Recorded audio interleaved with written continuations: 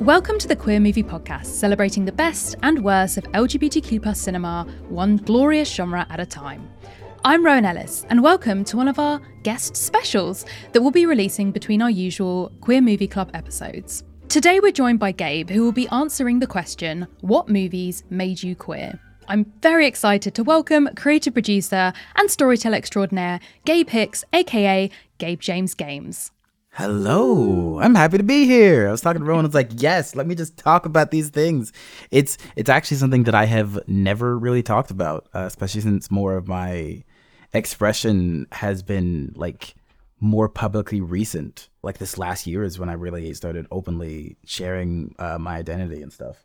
Amazing. I like that we're giving you the opportunity to do what I think a lot of people like to do, which is just talk excitedly about movies. I feel like it's a universal language. Absolutely. And I'm very glad to be a part of it. So this is going to be the first episode of this type of format that we're trying. Gosh. I know, very exciting. You are the debut. So I would love to hear how many movies / sort of pieces of media, TV shows did you bring today for us? So I brought 4 movies and then 1 piece of media. Amazing. Yeah. Do you have an order? Have you already planned out your ideal order for this, or are you just going to pick them out of a hat at random? I actually did plan an order. In which case, far from it, that sentence didn't make any sense. I was about to say an idiom, and then far from it to be to me to Gabe. Yep. AKA, what is your first choice, Gabe? Pirates of the Caribbean.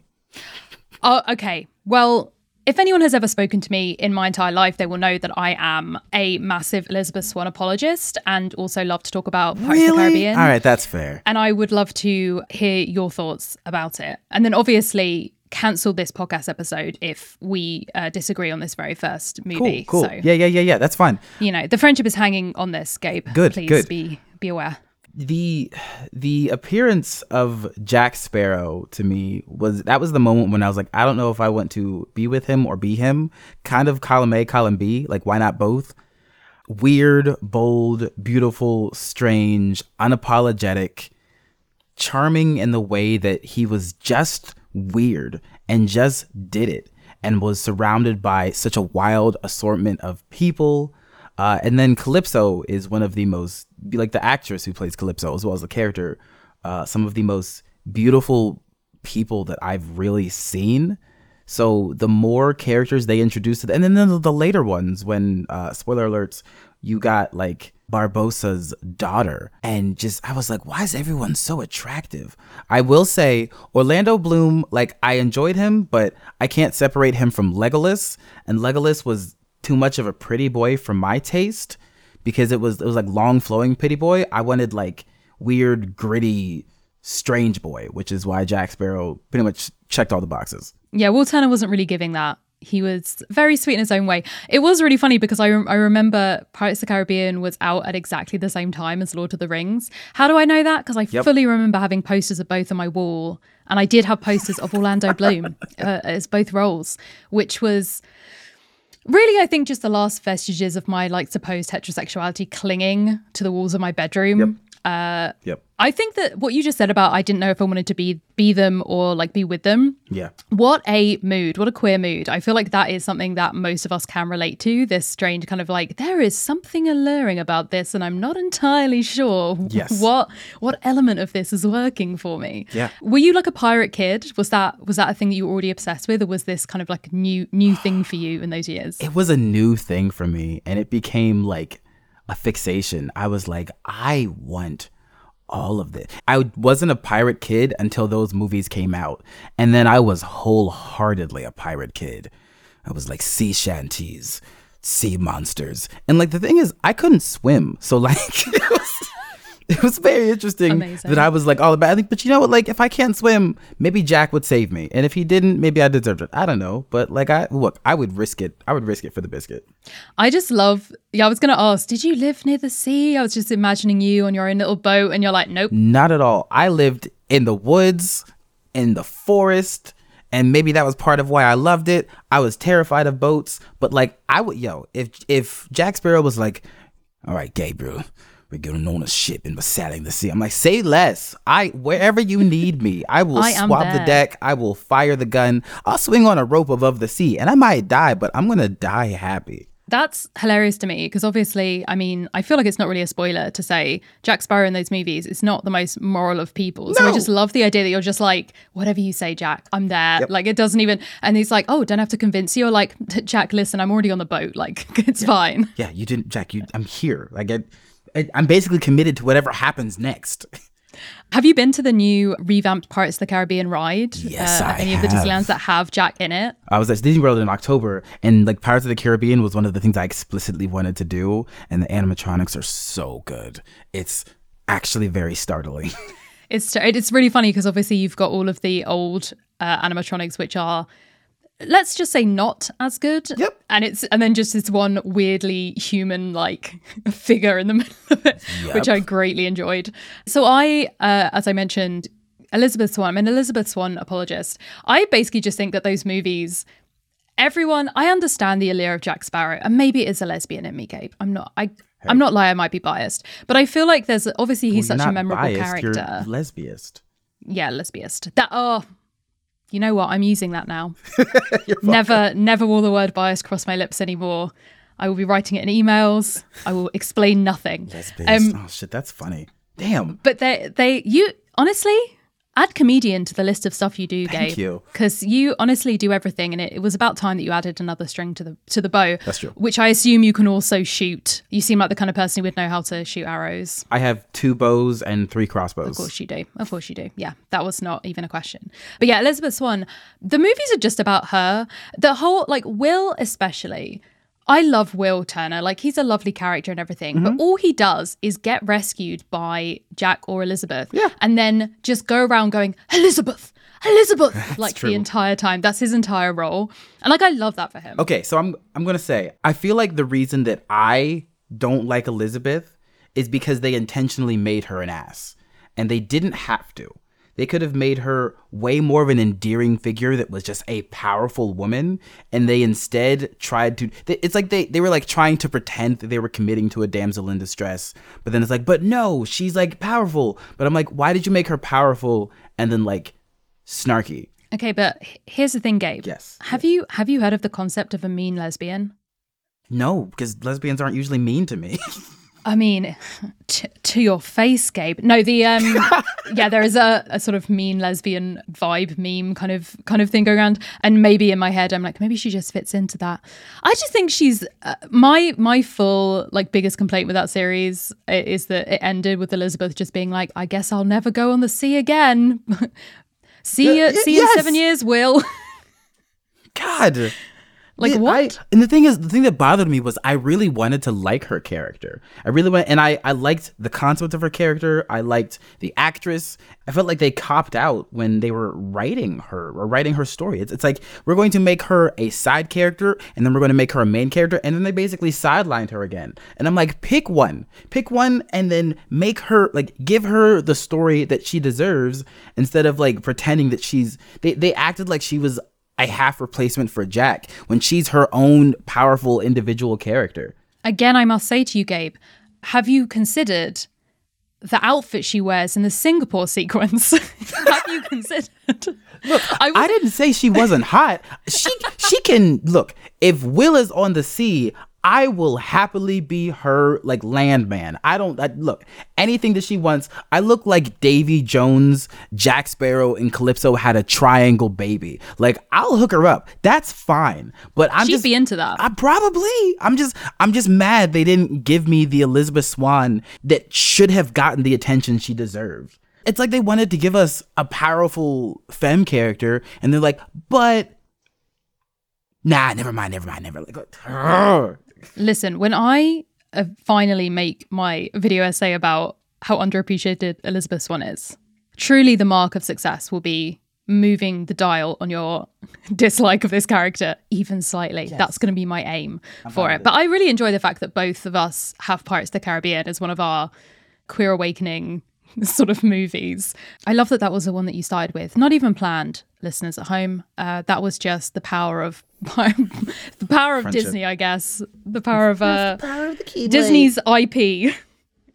They knew what they were doing. I just at any time assume that they're making another Pirates of the Caribbean movie. I feel like the world is always in a state of having had one announced, watching one, or like waiting for the next one to be announced. I feel like it's never going to go. I thought that like Jungle Cruise was them trying to be like, remember that franchise we did about a ride? And I don't quite know if it's got the chops. Yeah, you're probably right. Sweet. Shall we, in that case, move from the high seas, I assume? Yes. Although, I don't know, maybe every single movie that you're about to mention is pirate related.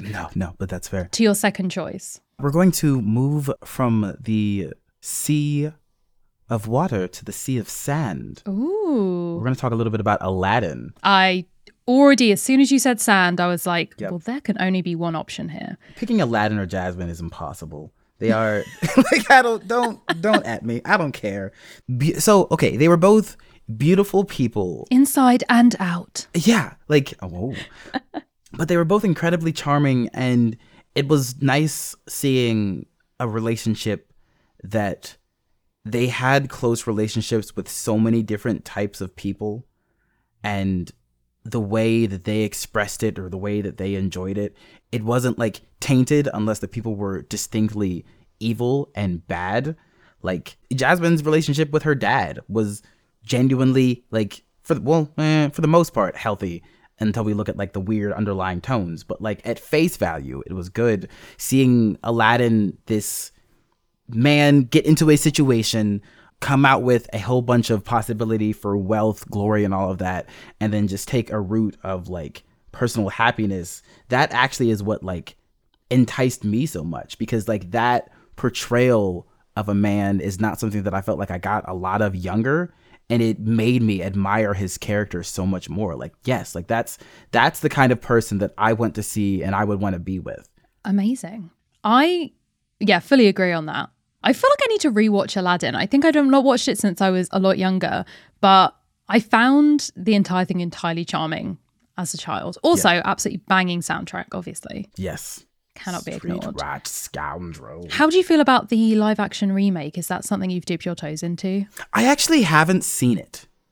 I'm not sure if it'll give me the same levels of excitement. Have you seen it? I have. It was very forgettable. I have a very good friend who would probably like lock me in the darkest, deepest dungeon for saying this, because she was very into Aladdin in every single way, shape or form. But I was like, very forgettable. Prince Ali, the sequence that was that song, was an absolute bop. But yeah. I wasn't necessary. They tried to add a little bit of like, Jasmine is a feminist. And I was like, I don't know if that needed to be added, but I guess they did that they kind of keep trying to do that in the remakes. Yeah. Here's a very important question for you. Mm-hmm. Have you seen King of Thieves? Yes. How do you feel about Aladdin's hot dad? Yes. Where does he rank on your Aladdin spectrum? Ooh. Okay. So, above Aladdin. Okay. Yes. Okay. Also agreed. I'm like, is he my exception? Aladdin is pretty, but the dad is handsome. You are not wrong. Listen, I am a lesbian. I am only attracted to women, and yet, if the cartoon man, Aladdin's dad, whose name I have forgotten, Hakeem, I think, was to step out of the television after I had had a heart attack at the fact that a cartoon man was standing before me, and that such things were possible, I would take him on a date. So that's valid. Honestly, it would probably be an amazing date. The man would show you things that you'd never seen before, and we can interpret that in however we would like to. But like those, there are plenty of things that people love to grab onto on other people, and those gray strips on the side of his head are basically just guidance. Aladdin would take me on a date on a magic carpet, and yet I still believe that a date with Hakeem would be an even more wondrous adventure. Absolutely. For many reasons. Absolutely. I love how it was like, here is my hot take, Rowan. And I was like, cool, I take your hot take and I raise you a hot dad. Yep. It's all coming together. Look, I am a Dream Daddy cosplayer. If you look at like a third of the cosplays I've done, they've been a lot of dads. Dream Daddy is the bi dad, which obviously has shaped a lot of me. Dragon Prince has the oh my god, of course, has the dad. And I guess another good example is like, I wasn't even thinking about this, but She-Ra, the dad from She-Ra, Bo has two dads. Yes. Oh my gosh. And I've cosplayed as one of the dads from She-Ra. Just he is like the beautiful man with long dreads and everything, and then he's got his gorgeous husband that also looks like a Dream Daddy character. I've cosplayed as a straight appearing dad. I've cosplayed as a bi dad, and I've cosplayed as a gay dad now. You've got the like full bingo card of dads. Yes, basically. That's everything. That's exactly right. I'm interested to know, like, when we're talking about these, were these pieces of media, were these always things that you were exploring like at the age when you first watched them? Was it something that was like pinging in the back of your mind whether or not you kind of realized what it meant? Or is this stuff where you were like, actually, it was looking back on them when I was older that made me kind of realize what was going on there? I think it was more like looking back on it when I was older, because I've never like, for a while, I didn't really care about having a word for it. And even now, like that's a great reason that like queer is a great overarching term, because I don't, and it varies depending on the day, and I don't always know where the hell I fall in the spectrum. And I realized very quickly that like the reason I kept trying to find a term for it was because other people wanted a term from me for it. And after I realized that, I was like, actually, who cares? Because it's not up to them to determine this. It's just up to me. If these 3 men are attractive to me and like the other 300 in this situation aren't, I don't have to define in one way or another or whatever way, because sometimes there are people that it's like just the emotional attraction to them. Sometimes it's just a physical attraction. Sometimes, and it's so situational that I was like, when I was looking back at it, I was like, oh, you know what? Like, I don't know where it falls, but it wasn't just this and it wasn't just that. So let's put it in the umbrella. Yeah, absolutely.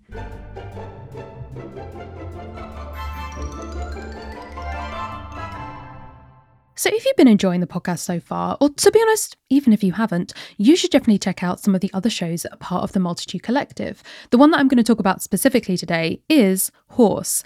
So, quick confession, I, in my misspent youth, was in fact not the femme lesbian that you see before you, but a very confused little middle school jock. And so I have, in my real life, left the world of sports behind, but in my podcast life, continued to be intrigued. And so, for that very dark and shameful reason, have been listening to the podcast Horse recently. So it's essentially a podcast that talks about some of the most like ridiculous stories, the drama, the highs and lows, the biggest and baddest of the world of basketball. Now, I should say, I never played basketball, and I have no intention to, but you do not have to be a super fan to appreciate this podcast. You can be someone who has literally never cared about sports before, and the comedic stylings of your hosts, Adam Mamawala and Mike Schubert, will, I'm sure, appeal to you. This isn't about the scores of the latest games, it is about the unbelievable history and culture of basketball, whether it's a shot-by-shot breakdown of Get Your Head in the Game from High School Musical, absolutely iconic, or a thorough discussion of the best and worst food at NBA arenas. The Horse Boys have got you covered. New episodes released every other Monday. Just search Horse in your podcast app or check out horsehoops.com. Horse, because basketball is more than what happens on the court. Quick question, dear listener. Do you use the internet? Because if the answer is yes, then today's sponsor is for you, particularly if you, like me, have an embarrassingly large amount of tabs open on your browser at any one time. I am talking, of course, about Tab for a Cause, a browser extension that lets you raise money for charity while just doing your thing online. Basically, how it works is whenever you open a new tab, you will see 2 things. A beautiful photo and a small ad. And then part of that ad money goes towards a charity of your choice. It really is as simple as that. Every time you open up a tab, you no longer have to feel guilty about the 103 other ones that are open in a different window behind the one that you're currently using. You can just say, hey, I'm doing it for charity. So it's fine. So if that sounds up your street, then you can join Team Queer Movie Podcast by signing up at tabforacause.org/queer movie. I would love to hear about mysterious character / movie / thing you have brought to the table number 3. So this is a weird one. I love it. Sandwich right in the middle, just to getting a bit weird by number 3. James Cameron's Avatar. Okay. I can only assume, considering I don't know how many people know this out there. I don't know how many people are Disney World aficionados like ourselves, but they have made an entire Avatar land, Pandora, I know, Rowan. in the Animal Kingdom. I can only assume, because that movie made a lot of money and zero cultural impact, other than, I guess, on people like you. So I can only assume that you were solely responsible for that becoming a thing. Oh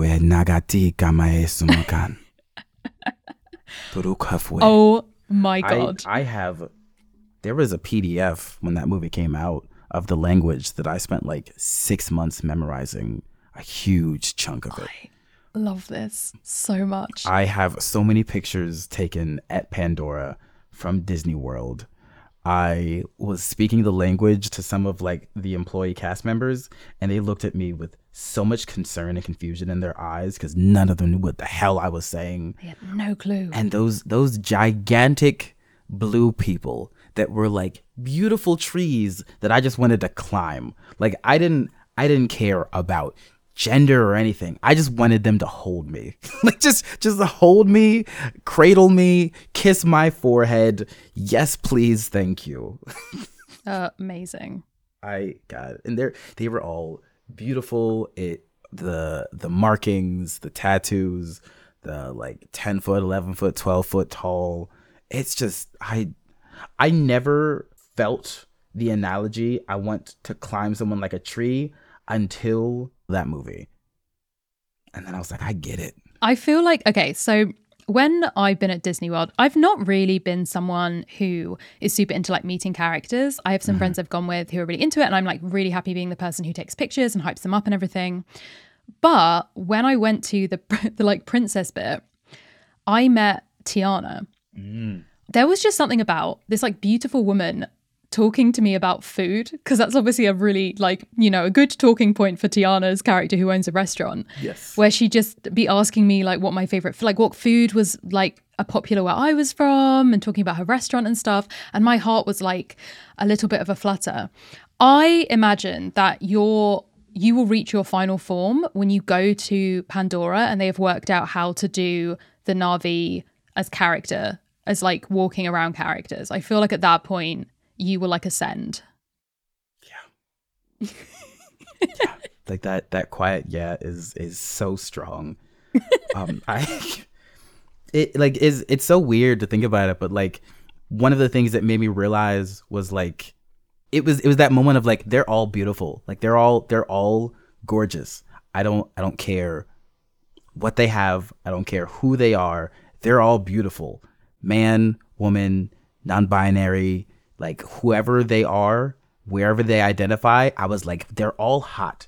And that was when I was like, yeah, okay, this makes sense. This checks out.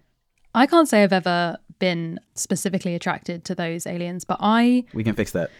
Maybe I haven't watched Avatar. I have plenty of cosplaying friends. Soon enough. Oh no, yeah, I'm gonna send you some that's links. the danger. I'm gonna send you some links. I know you are. I have zero doubt that that's gonna happen. I'm like waiting. I'm like, maybe it's gonna ping right now. Maybe that's. Oh, it absolutely it will. I'm happening. Finding it. Excellent. I love how sometimes you have very what people consider normal. Not you personally, although obviously you personally, but just one in general will have these kind of moments of like, oh my goodness, about, you know, these human beings, you know, acting. And then sometimes it's like, oh, I like this cartoon of a human. And then sometimes it's just like, I like this concept. I like this vibe. Yep. I feel like just this whole thing they've got going on is real great. In that case, I mean, how are you feeling about the fact that they're apparently making like 4 new movies in this franchise? I'm ready. Have you already like committed to a cosplay for it, or are you like 100%? I've had a Na'vi bodysuit since I was about 18, but now I know how to do makeup. So Gonna look even better. oh yeah. I'm so ready for that. And you've got the bows as well. Like, it's all coming together. You're absolutely right. I'm trying to be everybody's problem. So, I mean, you truly are everyone's problem, to be fair. Thank you. Already. People, it's really funny because I knew you from D&D stuff. Yep. Like, that's how I first came across you. And it wasn't until you, congratulations, by the way, were being this sort of storyteller with Dimension 20. Thank you. That I realized that, like, everyone was watching this trailer, this announcement, and every single person had a different reference for, like, where they knew you from. And a lot of people just know you as, like, the thirst trap person, like the person who just does like thirst trap cosplays. Yes, it's really funny to me. There's people who knew me. There's people who know me from Tumblr as the Fae Dad or the Unicorn Man. There's some people who know me from TikTok. Some people know me from TikTok as like the hot vampire guy. Some people know me from my Howl. Some people know me from my Dream Daddy cosplay. Yeah, some people just know me as like the thirst trap dude from Twitter and Instagram. It's so many different places. That's not even counting like the game design stuff. So I have gotten some messages about being some people's bi-awakenings like over this past year. Amazing. I'm not surprised. I'm just like, good. Learn about yourself. I mean, I obviously take great pride in having stumbled across you for your intellect and genuine, brain. But we come for the brain, we stick around for the thirst traps. Yep, that's just how come for the brain, stay for the butt. How it works. I sent you some things on Twitter. I just want you to know that. There we go. Aren't you guys jealous listening to this? That it's just me essentially getting a load of messages that you can't see from Gabe this whole time. I would love to hear about your fourth thing that you have bought for me. Hell yes. That is the Wild Wild West movie with Will Smith. Amazing. We've really truly had a journey today. We were at the high seas. We were in the desert. We've gone to space. Yep. We're back, I guess, in the desert, but a different desert. Basically. So I have a confession to make. You've never seen it? I have not seen this movie. You will. It's been on my watch list for so long. I got you. Here's my someone who's never watched it impression of what I assume it's about, because I'm going to tell you right now, and I cannot believe that this confession is coming out of me. My closest sort of brush with this movie was that in my extremely white high school at the age of 12 during a dance production, I was not sorted into this group because there were two groups of like the 12 and 13-year-olds. It was a different group, but they did a dance to the theme song of this movie. Yes. And it was the most like 12, 13-year-olds who can't really dance very well. Like everything was very much on beat. There was nothing like, and that beat, it was like the slow bit of the beat as well. Like very steady, very like bad, like finger gun type dance moves. I really wish I had a recording of it because that would be the thing that I sent you in return. I'm incredibly happy about this. And that's truly as close as I've gotten to this movie. And I'm not going to lie to you, Gabe, that was not in fact part of my gay awakening in any way, shape or form, even at the time. I'm sure. So I really appreciate you giving me the opportunity to maybe discover this late on in a way that isn't just a load of bad dancing. Yeah. Is it like the impression I get of it is that it is Wild West, but there is some kind of like steampunky vibe to it. There's like something in it that's a little bit absolutely fun and funky. Please tell me / the listeners at home, what is it? Look, that movie starts with Will Smith shirtless in a water tower. God. Say no more, Gabe. But please say more. This man in hot pants all over this hot damn movie. I have not seen a man like that in leather that much unless it was at a very specifically designated party. So this movie was just making some dreams come true. Watching him spin a pistol, no double entendre intended. It was like, maybe I do like the Wild West more than I thought. You're like, I was a pirate kid, but now am I a cowboy kid? Yeah, you look. Oh, damn, it's so confusing. Cowboys ride. that's what I'm gonna say. Oh my gosh. I mean, was there anything to it other than the hot bod of Will Smith? Was there anything else? Or? I mean, it was decent. Okay, I'm not gonna lie to you, Gabe. I was hoping you were gonna sell it to me. I don't know if Will Smith is hot can necessarily take me through into the story. But I do appreciate. Do you like Sofia Vergara? Do you like Sofia Vergara?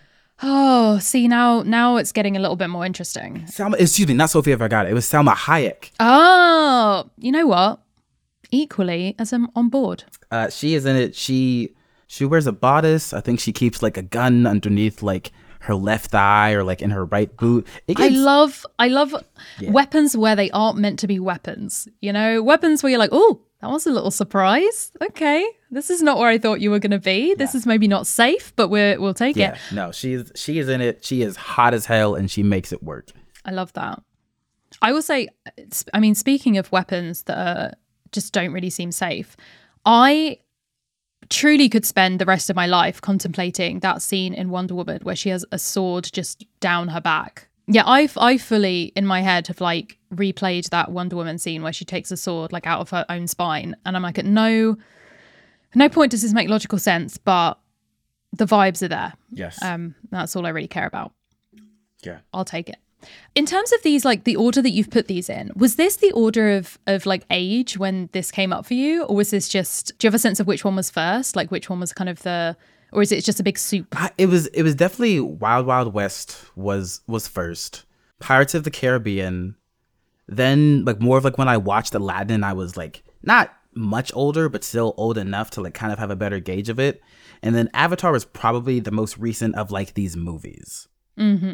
Yeah. I find myself, and I know that Jazza as well, like we're very similar ages, find ourselves really looking, when we are looking back at this media that we connected with or that we were interested in, it very much is like, none of this was explicitly gay. Like we're not looking back at something and being like, I saw this character come out as gay and then I was like, that might be me. It was more like, something's going on here. And it wasn't until later that stuff was kind of available to us or we knew about it. And like I very specifically remember like the only things that talked about being gay were things that were probably not appropriate for children to be watching. Like they were things that were like Queer as Folk, stuff like that. And I definitely feel like I watched those things kind of ironically because I think a lot of people probably think that keeping gay people out of media was like helping children, and I'm like, well, I fully was exposed to non sort of child friendly gay media beforehand because there was no alternative. And so I'm kind of wondering like where on that kind of timeline you were at. Like did you ever feel like there was any like explicitly queer media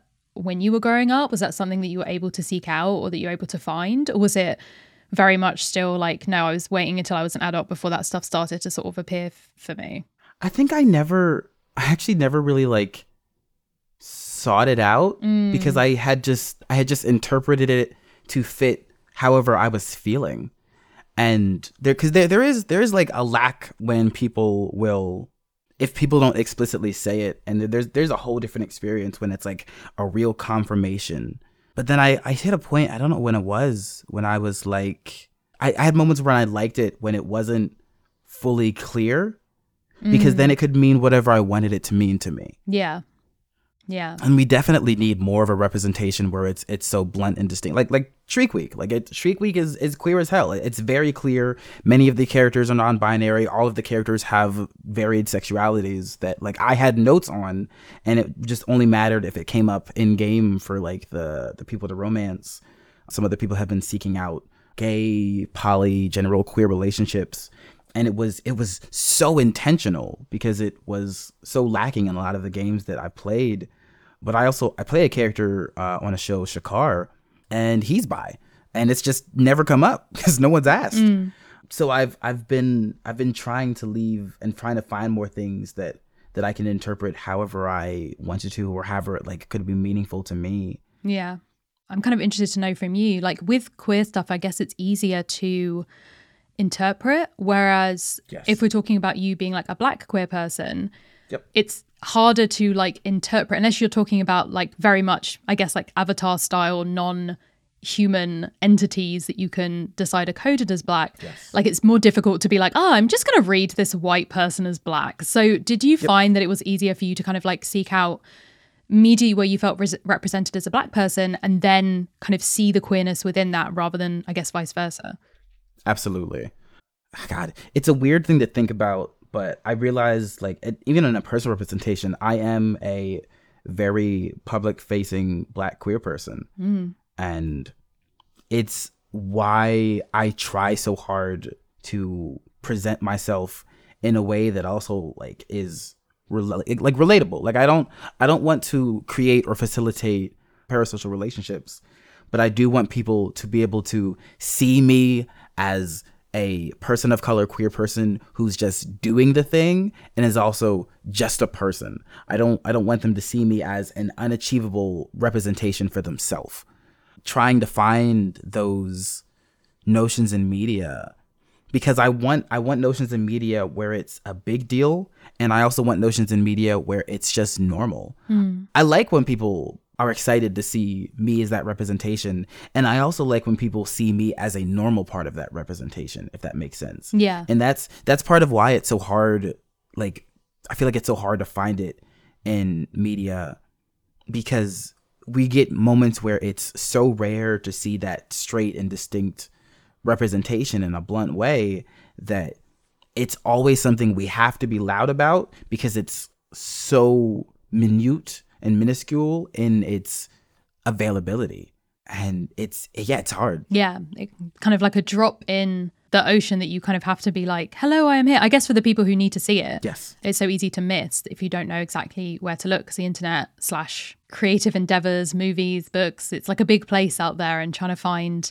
I am really lucky that I like know a lot about queer media. Like obviously that's kind of something for me that I could, if someone asked me to like give them recommendations, like I pretty much off the top of my head would be able to give them stuff. Yes. But when I speak to people who are like queer themselves and actually really want to know about queer media, a lot of them have like never heard of half of this stuff, because it is that question of like, yeah, where would I go to seek it out? And I think that when you find one person on like Tumblr or Instagram or TikTok or Twitter to follow, you sort of end up down a rabbit hole of finding a ton of other people. But you kind of there needs to be a break in that algorithm to allow you to find those people. And sometimes, I mean, obviously you're on TikTok, and Yep.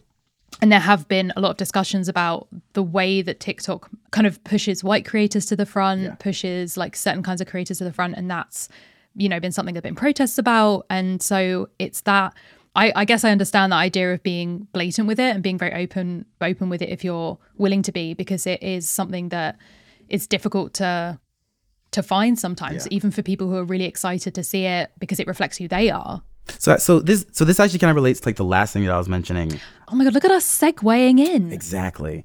And I like in some ways anime, because anime has definitely become better with more queer representation and making it be like more clear and more forward facing, even though a lot of things are still very reserved. But anime also can have more feminine or femme representations of men, which I definitely think helps lead into queer representation.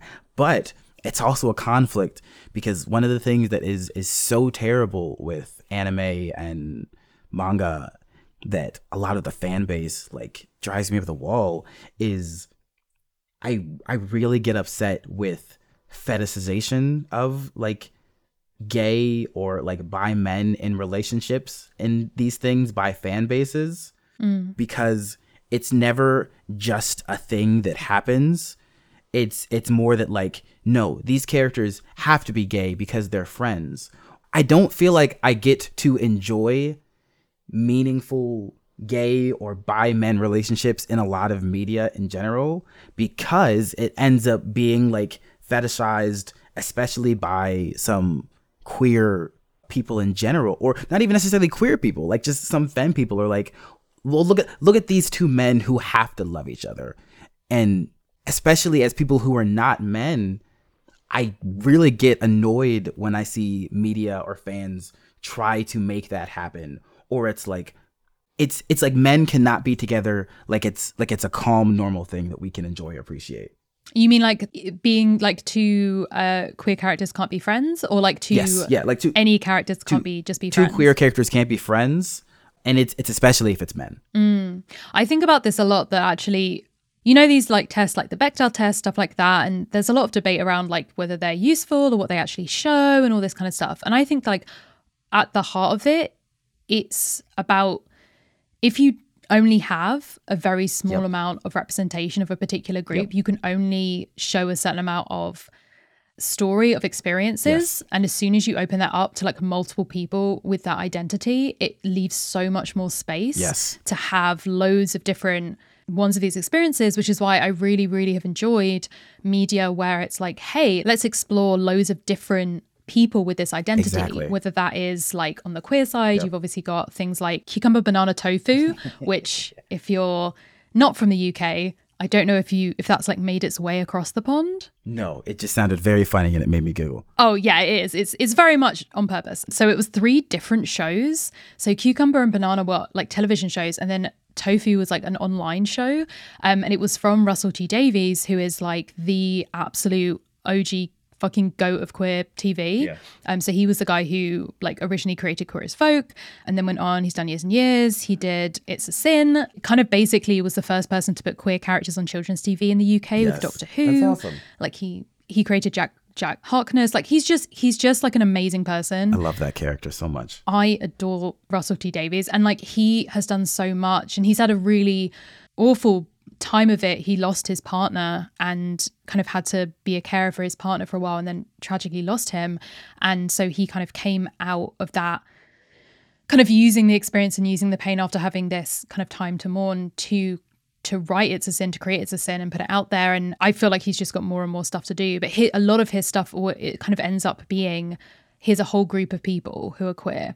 What are they going to do about it? I know that the film Pride, one of my favorite films of all time, which we just did a movie club episode about, one of its biggest strengths is that it has this whole like range of queer voices that are outspoken, that are more conservative, that are newly out, that have been out for years, that are older, that are younger, like, and that allows you to have these kind of disagreements, or especially when you look at audiences from outside of that identity looking in, you don't ever have them looking in and being like, look, this gay character said this, or I guess this black character, this disabled character, like they said this, or they think this, or they do this, and therefore kind of using it, because I'd never want, marginalized creators to feel self-censored by what people outside of their identity might take from what they want to discuss, especially when we're talking about like intra-community issues. So things that are like actual issues within that community, that it's like, hey, so like obviously negative stereotypes are bad, but sometimes people do fit those stereotypes and we maybe need to talk about it. So yeah, I totally get what you mean around those kind of, the idea of if you've got these characters and they have to fit into a particular box, they have to like be romantically linked if they're gay, which I think also does, I don't know if you've experienced this, but I feel like it often kind of trickles out into real life, this kind of assumption of like, oh my God, I know a gay person. Do you want to date them? My sister's actually a lesbian. You should get married. And you're like, I don't know if that's... No, that's not how that works. I don't know this person. It's... Well, that has happened to me in real life. I was hanging out with a friend of mine that's gay, and someone asked, like, have you guys ever kissed before? And I'm like, no. Why would you say that? Why? We've known each other for like 3 years, and we're very good friends. We're not attracted to each other. What is this? I do think that I was going to say you could just say that to every straight person in your life. Just every time you see them, that you just comment everyone you go past, you're like, have you kissed them? You kiss them? God, I just thought... No, but I wish. I just thought they would be. Or they also, I mean, I feel like Are the Straight People Okay is my favorite internet meme, because like the whole conversation about like, can men and women be friends? And I'm like, what's wrong with you people? God, I literally was having a conversation with someone in a bar, and then the person left.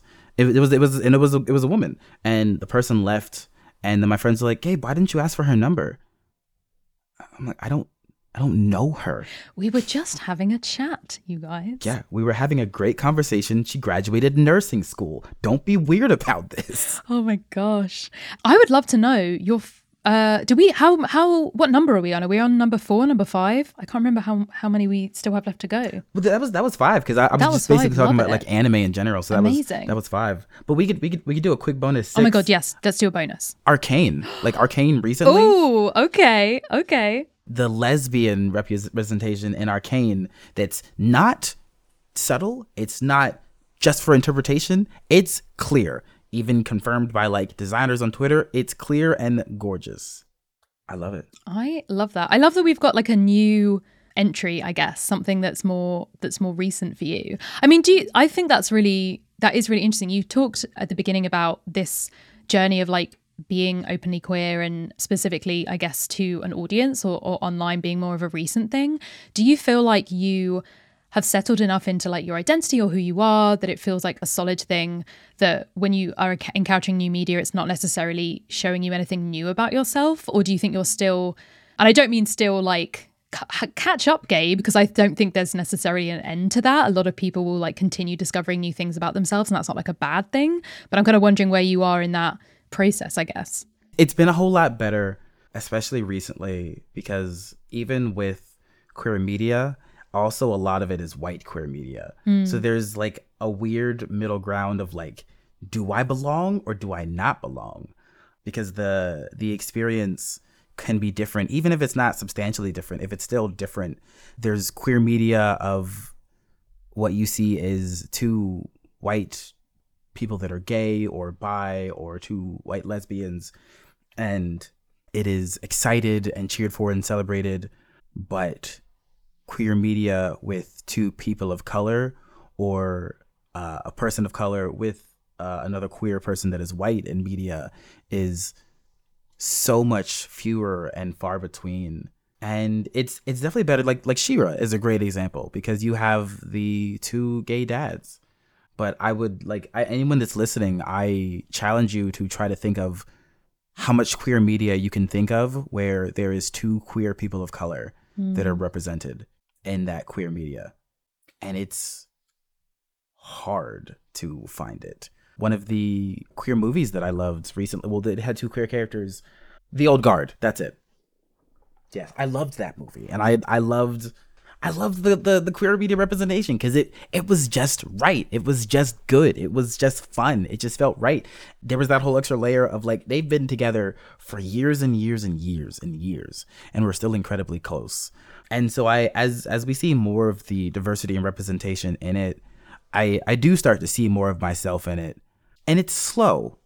I see a lot more of it in like indie projects or like games or things like that. Like indie visual novels and such will have way wider visual casts, or even like tabletop shows. Like they'll have a bunch of the queer relationships with people of all shapes and colors and sizes. And I'm a very fortunate person that like I am incredibly fit without really having to try to be. But I don't think we also get like very much great representation of fat queer relationships at all. And it's something that I think of not even just for myself, but like I have plenty of fat queer friends who also fully acknowledge and want people to like understand that being fat isn't a bad thing. But when you are fat and queer, people look at you differently or treat it differently.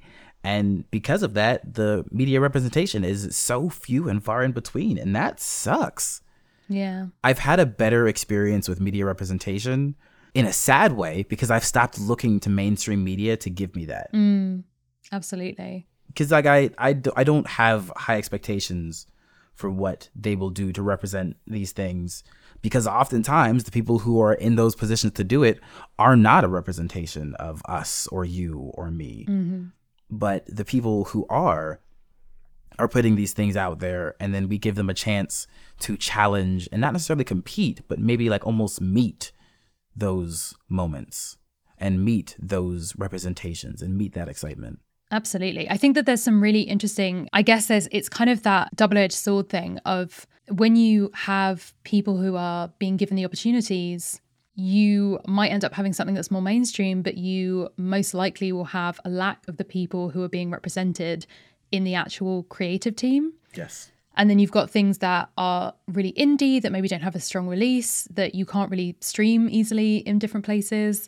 And those are the ones that have a really kind of unique voice to them, have a really authentic voice, but maybe don't have a strong budget, like didn't have like particularly good quality in a lot of cases, like had a lot of heart to them, which is like very much the story of like queer cinema in general. Just because I literally earlier on was like, I love to give recommendations to people. If there is anyone who's watching who is like, I would like to see some like Black queer movies that have like Black queer people at the heart of the creation.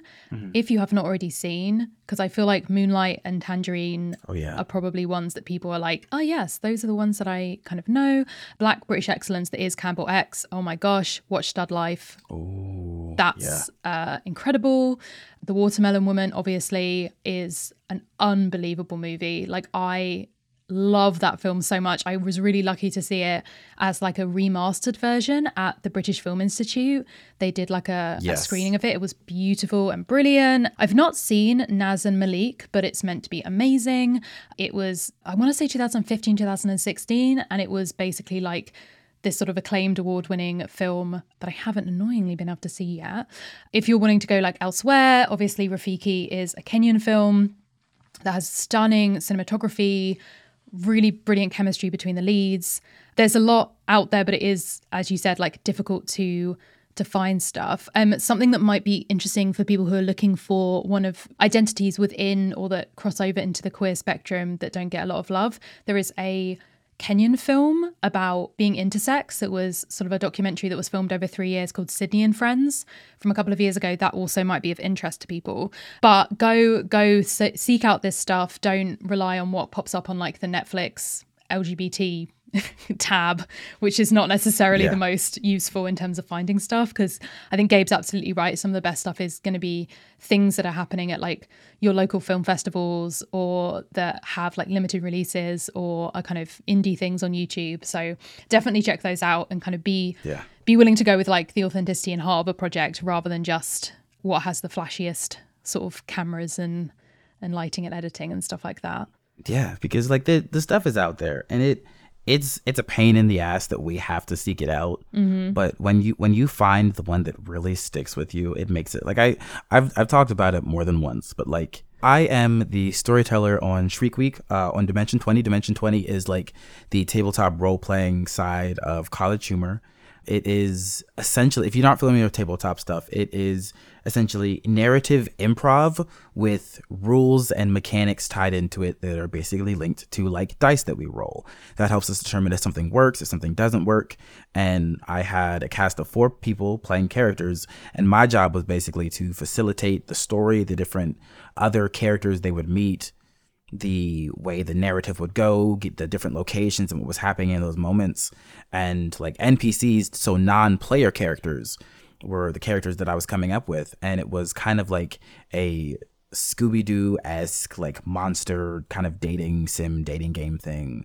And all of the different characters had pronouns that they used. They all had sexual identities. They all had gender identities. They all had likes, dislikes, hobbies that I made for a list of 15 different characters that somehow I managed to introduce all of them in the first episode. And one of the nicest things was like they were even like diverse in nationalities. There was the Chupacabra character who was he, him, and he had a skateboard that had the Puerto Rican flag on it because the Chupacabra is a Puerto Rican myth. And it was a way to represent so many different aspects of someone and an identity and then represent it. There was Yadwiga, which was our character that was like referencing the Baba Yaga. And we had a Van Helsing character who was neutral, like a gender neutral person that was bi. And would also use he, him, but like preferred the they, them, which was like kind of a self-insert for me, as I was also kind of like exploring my own aspects of my identity, like my queer identity. And when I had people reaching out, like excited or emotional, happy to see like there's like just gay characters in this show that I watch, and it's just a normal thing for everyone. I don't think any of the characters were just simply like the player characters. I don't think any of them were just simply straight. Everyone had a different gender identity. Like with these kind of roleplay games, and obviously Dungeons and Dragons is the one that a lot of people will be most familiar with, but there are so many of them out there, and a lot of them are like very specifically built for queer characters and queer players and people to explore that. And that, like what we were talking about, the kind of lack of funding or the lack of access, that actually this is the kind of like very immediately accessible media where obviously with Dimension 20 you have like an actual production going on with it, but you could just as easily like grab some friends, start streaming and tell this story and like be the one who gets to tell the tale, the kind of theatre of the imagination thing. You don't need all these sets and lights and fancy budget and cameras and editors and colour grading and all this kind of stuff like you would for making like a TV show or a film. You can decide to tell your own story, you know, as it goes along. And there's some amazing people who are making this stuff that is like super diverse, that has all of these voices that you would just not see otherwise. I know that Transplanar is like doing stuff where it's like, hey, we're all just going to be like trans people making these characters and we're all going to be interacting together, and this is going to be us owning and telling our own story. And I think that that's really kind of exciting. I think, unless there's anything else you wanted to chat about, I think we can do like we can do our concluding remarks. No, that sounds good. Thank you for having me. This was fun and like kind of cathartic that I didn't even know I wanted. Oh my God, thank you so much for coming on. Me and Jazza went through a load of ideas about different types of episode that we wanted to do with guests, and we knew we wanted to do hot takes, but we were like, we want something else that people can come and feel really passionate about, but not necessarily have to like, especially if we invited anyone from the film industry, you wouldn't have to like burn any bridges. So something nice and positive. Yes. And I've so enjoyed like this being the first recording. I'm really glad that we've gotten to like chat, because we know each other from the online world, but we haven't really been able to obviously either see each other or kind of talk like this. So it's been so fun to oh my God. to hang out on the old podcast recording. Absolutely. This is how I talk to my friends now, everyone. I just invite them onto this podcast and then I have to put it in my calendar and it's work. So I get to put it in the schedule. So what I'm going to do is I'm going to make a podcast and then make you come on it so we can just That's how it works. But mine will be games that like shaped you. Oh my God, amazing. And then I'll have to be like Snap, Tiddlywinks. I'll pick some really good. I'll pick some like really niche British games, some like British Bulldog. I'll just be Tiddlywinks made you gay? Yeah, Tiddlywinks made me gay. I mean, listen, just the name. You're going to say Tiddlywinks made you straight, That's actually Gabe? Very fair. No, that would not work. Okay, you got me there. Amazing. Thank you so much for joining me. This was a pleasure. Thank you so much for listening. You can follow us on Twitter to keep up to date with everything podcast related. If you enjoyed this episode, please do think about supporting us over on Patreon. Our patrons really are the backbone of the podcast, and in exchange for your support, we have some great tier rewards set up over there. One of the perks on our Patreon is a queer movie watch-along every last Saturday of the month, exclusively for our patrons. It's very fun, so, come and join us. The Queer Movie Podcast is edited by Julia Schaffini. We're also part of Multitude Productions, which has a lot more amazing sibling podcasts to ours that you should definitely check out. Make sure you follow and subscribe to the podcast so you are primed for our next episode. Thank you so much for listening, and hopefully you will hear from us very soon.